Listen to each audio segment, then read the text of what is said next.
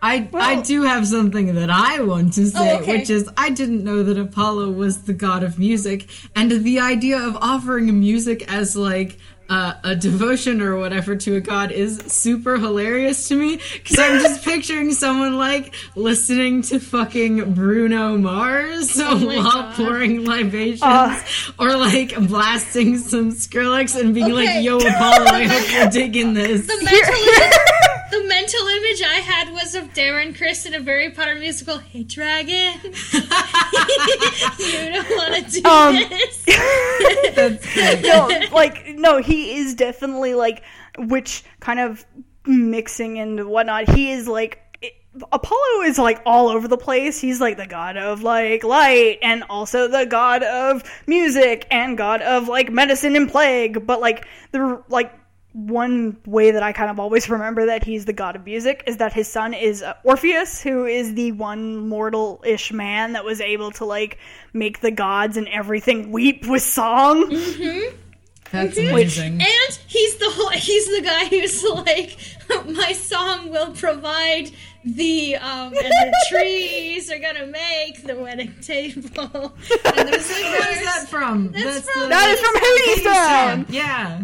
Oh man, you don't understand. Like another way that people do a devotion, or kind of not really talking to Apollo, but they'll be like, "Here's my shuffle list." Shuffle, and all of these music is picked by Apollo. And when I did that, I got frickin' Hadestown one after another, and I hit songs. I'm like, what the hell? But yeah, That's awesome. He's trying to tell you something, Hedgie. He's trying to tell you something, which is, look at my boy! He's a tragic hero. But it's kind of like that, like, with stuff with the Greek gods and whatnot, because they kind of have mixed themselves into like pop culture. You get stuff like that, which is the reason why a lot of people put Hades as a quote-unquote bad guy, is because he is the king of the underworld, which is where everyone goes when they die in Greek mythology. So everyone loves a bad boy, though. Like, so they always mix Hades with death, despite the fact that he actually doesn't preside over death. So, oh boy, this is going back a little bit further, I do apologize. But when Kronos, decided to start eating his children, because vor is a big thing in the gods, apparently, Zeus was the last kid that Rhea, that's his mother, made, and effectively she gave Kronos a rock instead. It's like, here, eat this is totally your son. And so when he was older, Zeus could like attack Kronos and like get like revenge for his siblings, which Kronos then disengorged. Hestia was actually the first goddess to be swallowed by Kronos, and the last that was kind of thrown up effectively. So when people usually worship, they will go Hestia the first and the last. So that's cool. I love that. She's given libations first and last when you give the gods their offerings.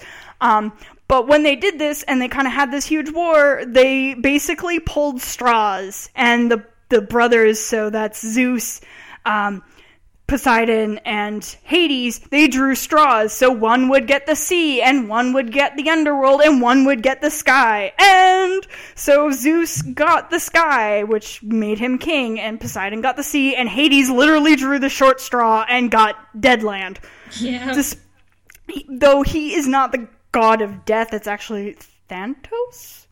Is his name? Thanatos. I don't work. I know about Thanatos. I don't work with him often. I'm scared of death. But you're scared of him? Death is scary, and Hades is also scary. But the idea is that a lot of people I think. A lot of people make Hades this big, scary, and also evil dude, because a lot of people have a very reasonable negative connotation to death. So that's kind of the idea, whereas in Hadestown, he is actually very much a bad character. He is the antagonist in most of the sense of being a greedy man, because again, because he's of the earth, and that's where minerals and diamonds and money comes from, like the metal for that comes from the earth. He's then seen as being greedy and wealthy and so on. So he is made to be a very evil person, despite the fact that he's just chilling and he's the king of the underworld because that's the sticks he drew. Yeah, I've seen a lot of, like, kind of pushback on Tumblr against that mentality in the last couple of years, though. Like, Oh, yeah. you see those posts all the time that are like, listen, Hades isn't a badass. He named his dog Spot.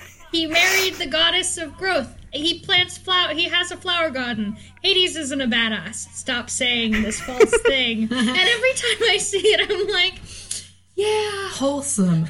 Okay, but Wholesome. also though, just like I don't know if the personification is the right word, but like the idea of like death in mythology, or like the god of death, or whatever character or whatever thing in mythology represents the concept of death being like evil or bad or like this scary thing is just like super foreign to me. And maybe it's because I have of late become interested in the hashtag death positive movement, but like I don't really understand why characters that are supposed to represent death or whatever are like the evil, scary one, when I feel like they should be like the calm and like welcoming and like understanding of everyone one, because everything dies. And you see, that's really interesting to me too, because I definitely think that like that's a newer interpretation that has been put onto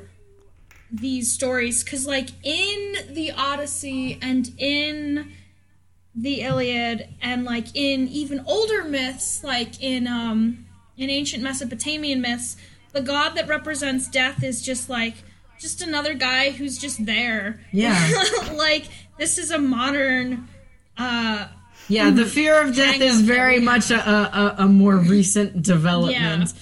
With like everybody obsessed with technology that can make them young again. I don't know. Yeah. I don't know if that's like, my gut says that that's connected to Christianity somehow, but I don't know. I don't know how. I don't know how it would be. It's kind of the idea like the like, and I think the reason why is that like with Christianity it kind of introduced the idea of hell, whereas like with the underworld. With the underworld, there actually is nothing like that. Like, a lot of people are like, oh, Hades is hell. It's like, no, it's just where everything is. It's the fields of Asphodel. Like, there is no, like, bad thing happening unless you are so bad against the gods and commit Mary's Twitter name hubris. If your sin is hubris, you are fucked. The thing is that it's like so, like, the other reason why I was kind of drawn to the Greek pantheon is that there's not a lot of things that you can do that make like the gods angry at you. Like, the only thing that you can do is literally be like, I am better than the gods, or I am equal to the gods. And when you do that, you get thrown into Tartarus, which is the pit of Hades that like that a bunch of like the Titans got thrown into during like a war, effectively, and so on and so forth. Meanwhile, like, you just have Hades, and it's like, okay, you're just there, I guess, or were so pious in life that you get taken to the island of the blessed, is literally what this thing is called, and you just kind of chill with the gods. Yeah, so death wasn't super scary back in ye olden days of myth, apparently. No. It was just sort of like, yeah, that happens. It'd be like that. Yeah, I remember... Oh, sorry. I remember a big theme in the Iliad is that it's not death that's scary. It's the death of your name and the death of, like, people's... Like, you're not truly dead and gone unless people forget you, which is, like, why Achilles is, like, the asshole that he is because as long as he wants people to remember his legacy. Yeah. Aha! I see. I've heard about this in like other stories that I've read, not necessarily what the is epics. a legacy? Yeah, it's like they were back in the god and you will never see. Back in the day of the myths and the shit, people weren't scared of like physically dying. They were scared of people not remembering them after their death. Oh my gosh! I read something the other day. I'm not going to be able to remember the exact quote. Like, oh boy. My echolalia is so fucking subjective, and I wish that I just had, like, a photographic sound memory so I could just remember everything I ever see or hear. But, like, I saw I saw a post on Tumblr the other day, and the original post was like about the concept of still on patrol. Like when ships are lost at sea, the names on of the people who went down with the ship are listed by the Navy as still on patrol, not like dead, not missing. Like they're still out there somewhere. And what? Oh no, I said yes. Sorry, okay. My grandfather was part of the Navy. I know. Oh yeah, and in this long string of comments on this post was someone saying that they had gone in.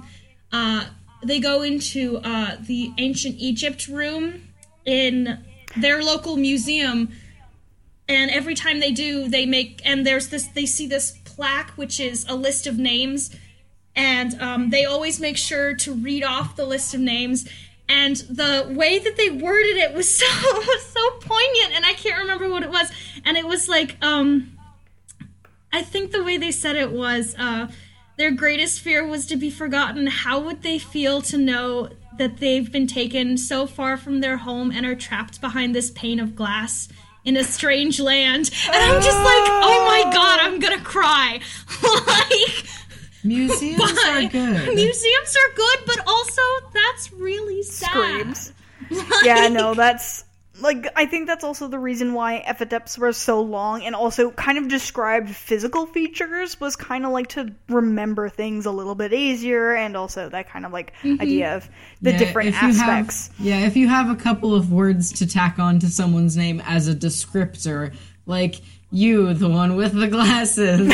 It's like, yes, this person, I remember them now because you've described them a little bit every time you talk about them. That's what's useful about those. It's another way to remember something about someone and to, like, give a descriptor to them and give people a better idea of who they are or what they look like or and something about them. To keep their name alive after they die. Yeah. Yeah. I'm not so sure really what, like, a lot of the death idea for the Greeks were beyond the fact that, like, I think it was so Achilles and Proctylius or whatever his name was, because you mentioned him earlier. Yeah, Patroclus. Which was Patroclus, thank you. Which I think he ended up dying at some point because all I remember is the fact of there is an idea of, like, when you die, you have to, like, have payment for the ferryman to get across the Styx. But if you don't, you sit in, like, the between space of, like, you can see, like, the river Styx, but you're on the other side. You're on the wrong side, so you can, like, go bother people. You're in the waiting room for Beetlejuice. You're in the waiting room for Beetlejuice. You can, like, go and bother people. So, like, that's one thing that, like, sorry, say again. Patroclus does with Achilles. He's like, yo, dude, I'm dead. Like, can you cut me some slack? I'm going to just keep haunting you. And that's the one thing that I remember reading and being like, wow, that's severely gay, because Achilles is like mourns him effectively. It's like, oh, and it like gives him like a proper burial kind of idea, so he can cross the river Styx and doesn't have to be in between those points. And gets, like, he mentions, like, that's, like, one of the big things. Like, I could see the Isle blessed and so on and so forth, but I can't get over there. Do something about it. Shakes fist. And that's the only thing I really know about death beyond the fact that the idea of when you die, you kind of stick around for 30 days after, as it's the soul or psyche, specifically. Mm-hmm. And you just kind of chill with your, like, immediate family members or the people that you know, and, like, they can, like, they still mourn you for that period of time before Hermes arrives and it's like, hey, you gotta go, which kind of ties in with what made me really excited with Hadestown, which is he's, like, teaching Orpheus how to get into Hades Town, which is, like, exactly what he does. He takes the souls to basically the underworld and sets them on their way to make sure that they go in the right direction and they don't get lost. This is Hermes that does this? Hermes has a lot of different variations because, well, one, he's a thief because he stole Apollo's cattle when he was a baby. Nice. He literally crawled out of his crib, took the cattle, and Zeus was like, "You're a smart baby. I'm going to make you a god." I actually don't know Hermes' lineage beyond coming from the earth itself. And then Hermes turned the guy that told on him into stone because screw you, you're a tattletale. Nice. But also he is kind of, because he is the god of thieves, he's also the god of merchants, because merchants in a way steal your wealth through, That's giving. Amazing. I really, this is just making me think of D&D, and I'm like, God damn, I want to play a D&D character at some point who worships a deity similar to Hermes, because big mood. Big mood. But Everything also about Hermes is a mood. Yeah, but also the fact that, like, when you're a traveler, or when you're a tradesman, you are traveling back and forth, and that idea of, like, traveling the road all the time, the crossroads were, like, a big thing. Like, Hecate is always worshipped at the crossroads, because that's her thing. But, like, the crossroads are in life, so he's also, like, in life in general, like, when you have, like, two roads that you can go down, like, that's the idea. So he is also the god of liminal spaces because of this, because that's what crossroads are. So liminal spaces happens to be that in between of life and death, because liminal spaces are my dead. exact shit, and I love that.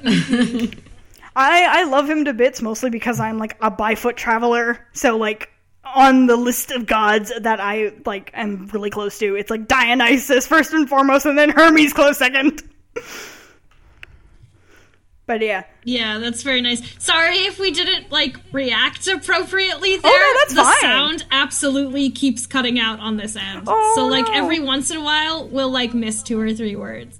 Oh no, that's alright. Yeah, it should be like that. And then you wait to see if I have anything else to say. Yeah. Gosh dang it, Hermes. That's just kind of how, like, Skype and Discord calls are, though, because delay. Yeah, and aren't you in Canada? So, like, Yes! there's also, Hello! that's probably part of the reason. Anyway, I have had, like, 3.5 glasses of wine, and I literally cannot keep my eyeballs open. Yeah, so I think we're gonna sign off. Yeah, fair enough. Okay, it has been great having you on. I don't know how you're, like, gonna do a live tweet of this episode since you were in it, but, like, I just want you to know that, like, Yeah, your live we've been tweets, greatly enjoying your live tweets. your live tweets give me great. life. They're so I'm good. glad. Extremely Yeah, I was like, wholesome. literally as I was, like, sitting there, I'm like, is it bad form to live tweet my own, like, episode? No, probably mostly gonna be, like, my reactions to you as, like, I'm thinking of stuff after the fact. Well, maybe what you can do is, do you know what I bet will happen is what will happen to me every time I go through to edit these is I'll be like, damn, I should have said this. Damn, I should have said this. So your live tweet for this one can be you adding in all the stuff that you think of later. Like, oh yeah, just no, the I was footnotes. footnotes of like, oh yeah, I was gonna mention like Uranus and whatnot and Gaia, but fuck it. Yeah, I was gonna mention a lot of things, but I'm drunk. Yeah. Yeah, that's the only issue. It's like I realized I should have made way more notes. But yeah.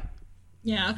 Okay, well, it's been great having you, but Charlie's about to fall asleep. Yeah. I really gotta pee. So we're gonna say goodbye. So thank you so much for being on the show, Hedgie. It has been great having you on. Yeah, this has been Spin the Drunk Podcast. The Drunk Special Interest Podcast. My name is Mary. My name is Charlie. And we are signing off.